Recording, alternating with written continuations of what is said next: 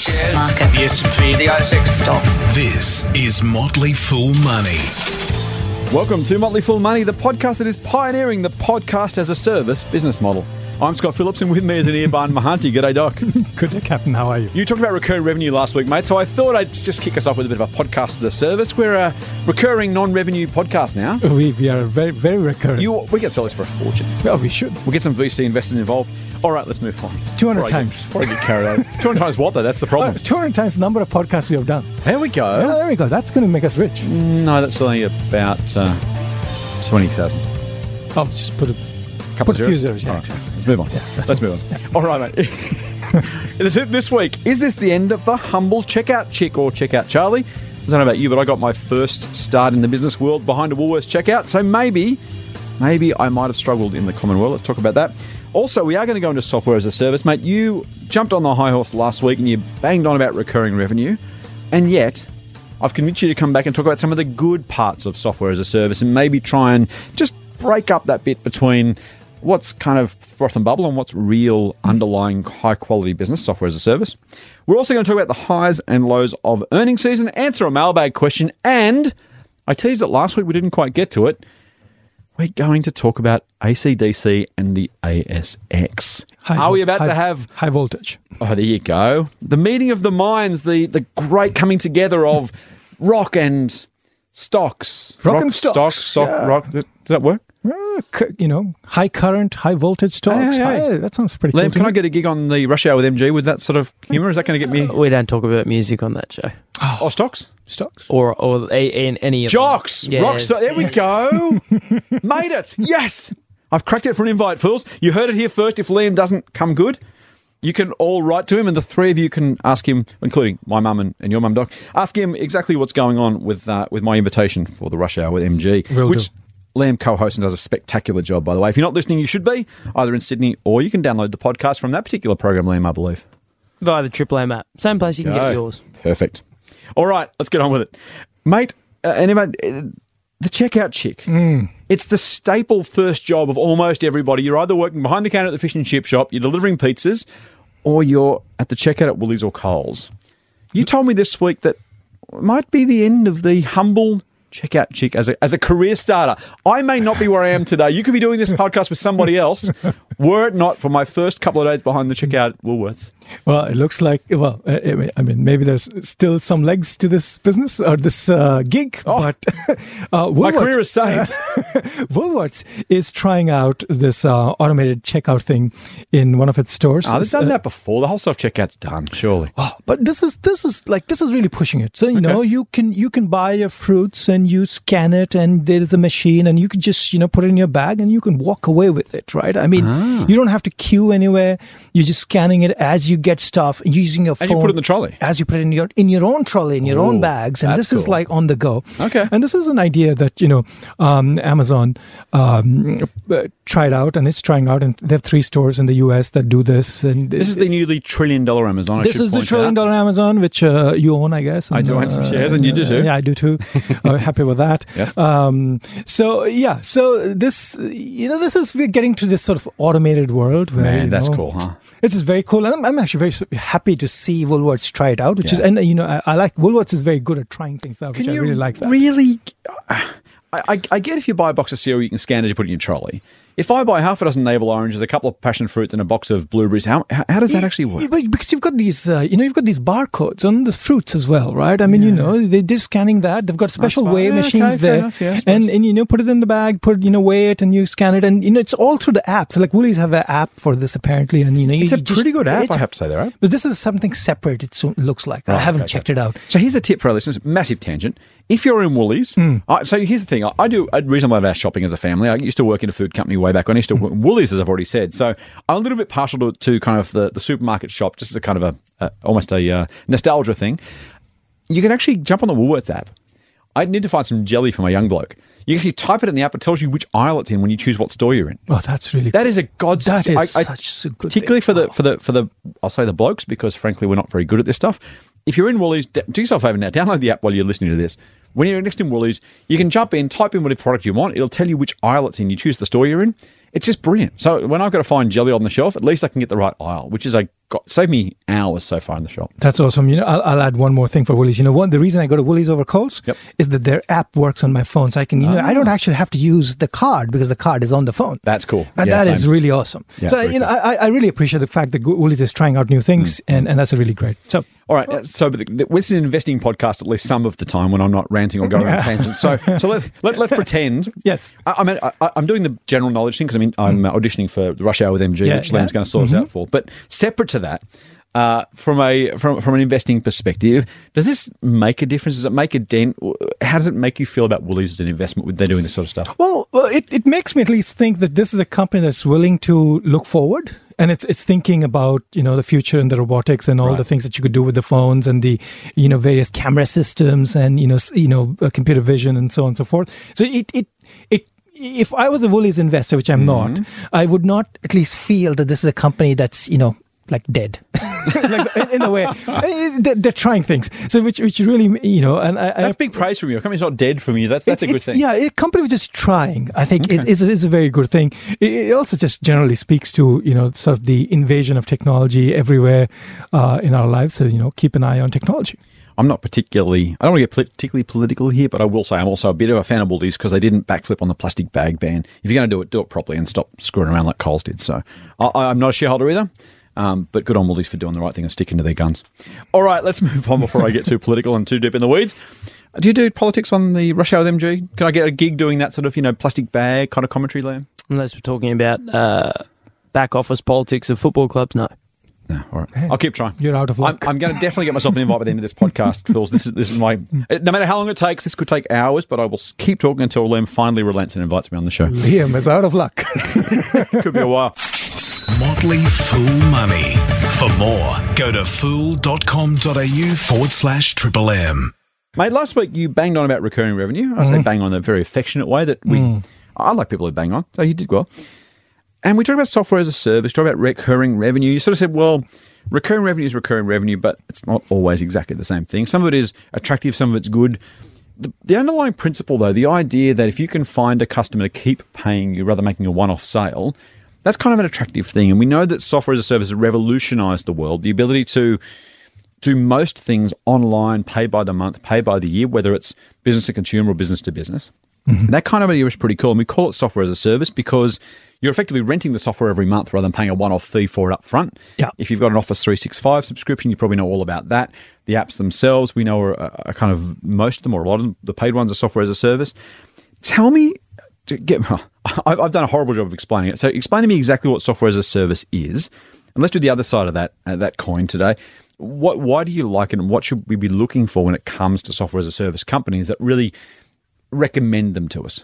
Right. Okay. So in the old days for software, the model, as you said, was licensing, right? So, I had a piece of software. If somebody wants to buy, or I want to sell it to someone, I go and I show them the software. They buy it from me. Basically I give them a license. Okay, you can have 100 users, using the software. Right. They install it on their machines. They run it. They maintain it. Then, I go back as my company, as the software owner, I go back and I do development work on this software. It takes me a couple of years to do some development work. Then I go back to them again and, hey, I have an upgrade now. Right. Do you want to buy it again from me? So the cycle of development and, it was just painful. People had to run this, the hardware. People had to wait for the upgrades. People had to deal with bugs and so on and so forth. The software as a service model basically came about because the internet became, usable. And what that meant is you could now, provide software in a very agile, which basically means, with quick development cycles. Right. You build the software, and you can essentially host the software now as the provider, and then you basically sell people a subscription. It's like basically people having subscription to things like Xero at home, right? Or as you said, Office 360. Right. So the software is essentially owned by Microsoft. It runs on Microsoft servers, but you can actually use it on your computer anytime you want. And it pushes downloads automatically to my PC if I've got it installed locally. It's all that kind of good stuff. If it's installed locally, then you get the updates. If it's not, if you're using it from the web, then it's always up to date. And so this model has made it easier for people to use. And along the way, what the businesses have done is they've basically said, well, it's a software, and we're providing it as a service, which basically means that we are going to ask for a contract from you. Right. And the contract might be like, typical software contracts are like 3 years long, and they would say, okay, pay us, quarterly in advance or annually in advance for this contract. And in return for paying us in advance and signing this contract, we assure you that you're always going to have the up-to-date version to use and things like that. So what this does is, any software you're looking at now, it gives a lot of flexibility to the users of the software. So they don't have to deal with infrastructure issues, and they don't have to deal with software upgrade issues. You get 13 bloody 3.5-inch discs you had to install one by one. Insert disc number 5 of 13. That kind of crap. You don't have to do that. And nice. I'm a big fan of that. And the software companies, for them, the advantage is that they have, in some sense, the recurring thing that people talk about is we have this contract and we are getting the money ahead of time. So it's nice to get, if you can get people to pay you in a year in advance for the software services they're going to be using, that's really cool, right? Because you've got the money, it's going to, you're going to charge it. You're just going to book it over the course of the year as the calendar rolls on. Also means you're going to get some money next year, which you wouldn't have otherwise got, because you don't have to make a new sale, the new version to somebody, all that kind of stuff. So this is the recurringness is the fact that most likely people are not going to leave you, and you have signed the deal for 3 years, so what you can look at your revenue line today and sort of make a very good prediction of what the revenue is going to be next year. Right, as long as you have pretty high retention rates in terms of people not leaving you, right? So that's a recurring part, which then allows you to which I like, which then allows you to sort of grow your business. And many software companies use the term. It's a very common term now. It's called land and expand. So they land you. They like it good. That's a nice little. That's a little beautiful terminology now. It's getting. I've seen it become very common now. I noticed this being used as well. Land and expand. We have a land and expand strategy. So if I can land an interview on the Rush Hour with MG and then expand exactly to all over. All right, Liam will sort me out. So that's the idea. You get someone to sign up with one version of your software or one piece of your software puzzle. And one interview, just one off as a introductory opportunity. Exactly. And then if people like it, Liam is going to like what you're going to do in his show, then over time, Rocks, Stocks and Jocks, it tells itself. You're going to now subscribe to multiple versions of this, multiple things in the pipeline, multiple products. 5 minutes a day, every day, just a bit of a cameo from me. Exactly. Right. We're not talking about me, are we? We're talking about other things. Yeah. But kind of, you get the idea. So the land and expand, which basically means from the same set of customers, you can make more money next year. So you don't have to find new customers. Your customers are already there. Just got to sell them more stuff. Right. Makes sense to me. Real money advice from real people. Not just a couple of dicks with a Porsche. Get more at fool.com.au/Triple M. Hang on. What's that? I can hear it building. Oh! Look out. This is my new theme music for the Rush Hour with MG. Love it. Ladies and gentlemen, Scott Phillips with Stocks, Rocks and Jocks. Heard it here first on Triple M. All right, we promised it last week. Thank you, Len. That was very nice of you to give us a little bit of Akadaka. They're coming to the ASX, Doc. Yes. All of a sudden, we're going to be able to get some of the best music in the world on the ASX. No? Yeah, that is true. So you told me AC/DC was on the ASX. Yes, AC/DC is actually, I think it is on the ASX already. Oh, good. So we can buy shares in the band. No. We buy the albums from the band. No. It's got nothing to do with music. It's just, but it's just, it's got to do a lot. It's a bit embarrassing. It is, but you built it up, and I've been building this up for weeks, mate. But AC/DC and the ASX. But there's something here, right. AC/DC. Yes. Alternating current, direct current, electricity. So no, come on. So what this is an ETF that tracks something called the Sol Active Battery Value Chain Index. That's not quite the AC/DC. It's not, but it is still fun. I just think it's fun that somebody's named an ETF called AC/DC. That's just awesome. I'll give you that, but I was thinking the band that. I'm going to quickly add a caveat though. I'm not making any recommendations here that people buy buy this just because I love the name. So this is an interesting index. It's an equal weight, which basically means it's got let's say it's got 20 constituents or 20 companies in it. Then each company is held equally. So that's 100 divided by 25% each. Still a bit disappointed. Keep going. But I'll just keep to the facts. So this is basically an index of some mining companies and lithium mining companies. So lithium is used in making batteries. Okay. It has a company that I quite like called Tesla. So this is all about electric cars, batteries, and sort of enabling sort of the battery revolution. And it's got doesn't sound very rock and roll, dude. It is very rock and roll. You sure? Have you seen how fast those Tesla cars go? I asked our erstwhile colleague Andrew Page once whether he was a Holden or a Ford man. You know what he said, don't you? I don't know. But I kind of like Teslas. Oh, he's a good man. It's not very rock and roll. Oh, it's very rock and roll. They go very fast. Can you play us out with something, Lamb? There we go. Now I'm feeling better again. All right. Okay. This is going to be my closing track after my interview with MG, and it's gone already. All right. Yeah.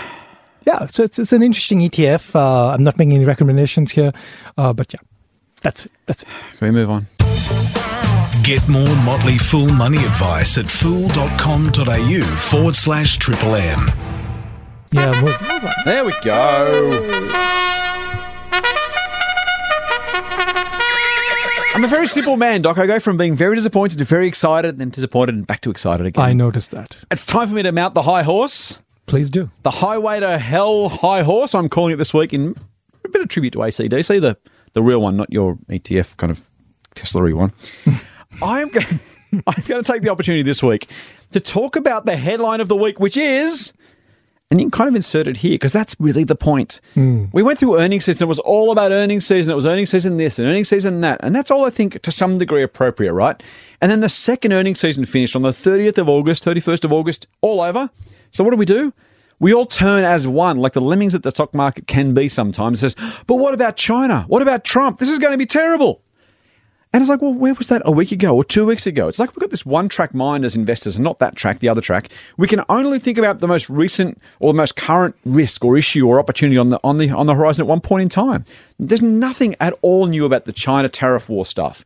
In fact, before that, it was the Donald Trump and North Korea stuff. Before that, it was Trump himself. Before that, it was God knows what it was. And I've ranted about this sort of thing before, and I'm going to keep ranting about it because it's fun and it gets me energized, and I leave the podcast feeling really, really good for the rest of the day because I've got it off my chest.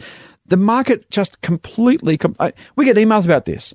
Oh, what do you guys think now? The market's going to crash because of Trump and trade wars in China. And it's just this sense of that all we can deal with is one headline, one big risk, one big issue at a time. It was Brexit, then it was Grexit, then it was Trump, then it was, what do we have after that? Something, steel tariffs, trade tariffs, China tariffs, North Korea, Iraq, Iran. Choose your bloody topic. The sense that we just can't kind of keep these things in perspective. If you added up every single potential risk that was highlighted by somebody in a major newspaper, the AFR, online, choose your outlet, and you added all those up, the market should have crashed a dozen times in the last 12 months alone. And so the fact that there is it a risk? Yes, of course it is. Absolutely. Will one of those risks eventually come and kick us in the backside? Yes, absolutely. But the reality is not everyone is going to do it, and you can't keep responding and reacting. Otherwise, no wonder people suffer from bloody burnout when they're investing, because you kind of get to the point of thinking, I can't emotionally deal with this anymore. I'm trying to deal with so many of these headline risks. Back in June 2016, RBS said sell everything. Yeah. Where are they? 2.5 years ago, the market's up, what, 30% since then, I would guess? Poor RBS. And it's just banal. Like, there are people who see disaster around every single corner, and that's frankly that's why headlines work, and we get that, we understand that. You just can't keep doing this idea of like, yeah, but what about the new risk? What about the new risk? Eventually, as I said, one of them will come and get us. In the meantime, it's just such a waste of time, and you're going to lose so much more in potential upside than you ever make in avoiding the downside by trying to dodge every single possible risk. It drives me completely bananas. I got an email the other day from a bloke called Harry Dent, who apparently is now predicting the end of the world again. For what, the 85th time since 1972? Jeez. And look, it probably sells emails and it makes people open and click, and I get all that stuff. But fools, just, do me a favour. Go and throw on a bit of Back in Black. Go and enjoy something. Go and do something you enjoy. Listen to the Rush Hour with MG and Liam Flanagan and Scott Phillips, and get a sense of what's really going on in the world. Stop obsessing. Stop navel gazing about the most recent risk, the headline, the big deal. Just get on with it. Captain, I'm going to make a good deal with you. Yeah, please. So you just got to pay me half a cent only half a cent each time I show you a bad news report. Mate, I can't afford that. This is just going to make me so rich. I'll even take quarter of a cent. Not a chance. And that's the thing, right? That's exactly the thing. You can jump on the AFR or SMH or Age website today. Jump on the Daily Telegraph website. Go to triplem.com.au and listen to me with Liam and MG. Super fun. He almost didn't realise I said it then. Oh, there he is. Paying attention. He's smiling. It drives me nuts. Are we done? Yes, we are. Awesome.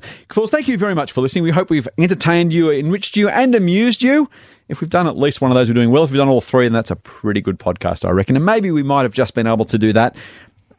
You can jump on Doc's ETF if you want the ACDC ETF, which I kind of like. I gave you a hard time, Matt, but I kind of like the idea almost as much as I like the band. In the meantime, we're done. Don't forget you can subscribe to the Triple M Motley Full Money podcast through iTunes or your favourite podcast app. I reckon our listeners could probably do this off by heart, you reckon? Yeah, I think so. And if you like what we're doing, that's right. Give us a recommendation. A big fat 5-star rating, as our listeners will know. And also tell your friends. And go to fool.com.au/Triple M. And subscribe to get a little bit of email goodness from us as well. That's it for this week's Motley Full Money. Thank you, Doc. Thank you, Liam. Full on. Full on. The Motley Fool and people appearing in this program may have positions in the companies mentioned. General advice only. Please speak to your financial professional to understand how it may pertain to your situation. Subscribe to the free newsletter at fool.com.au/Triple M. The Motley Fool operates under Financial Services Licence 400691.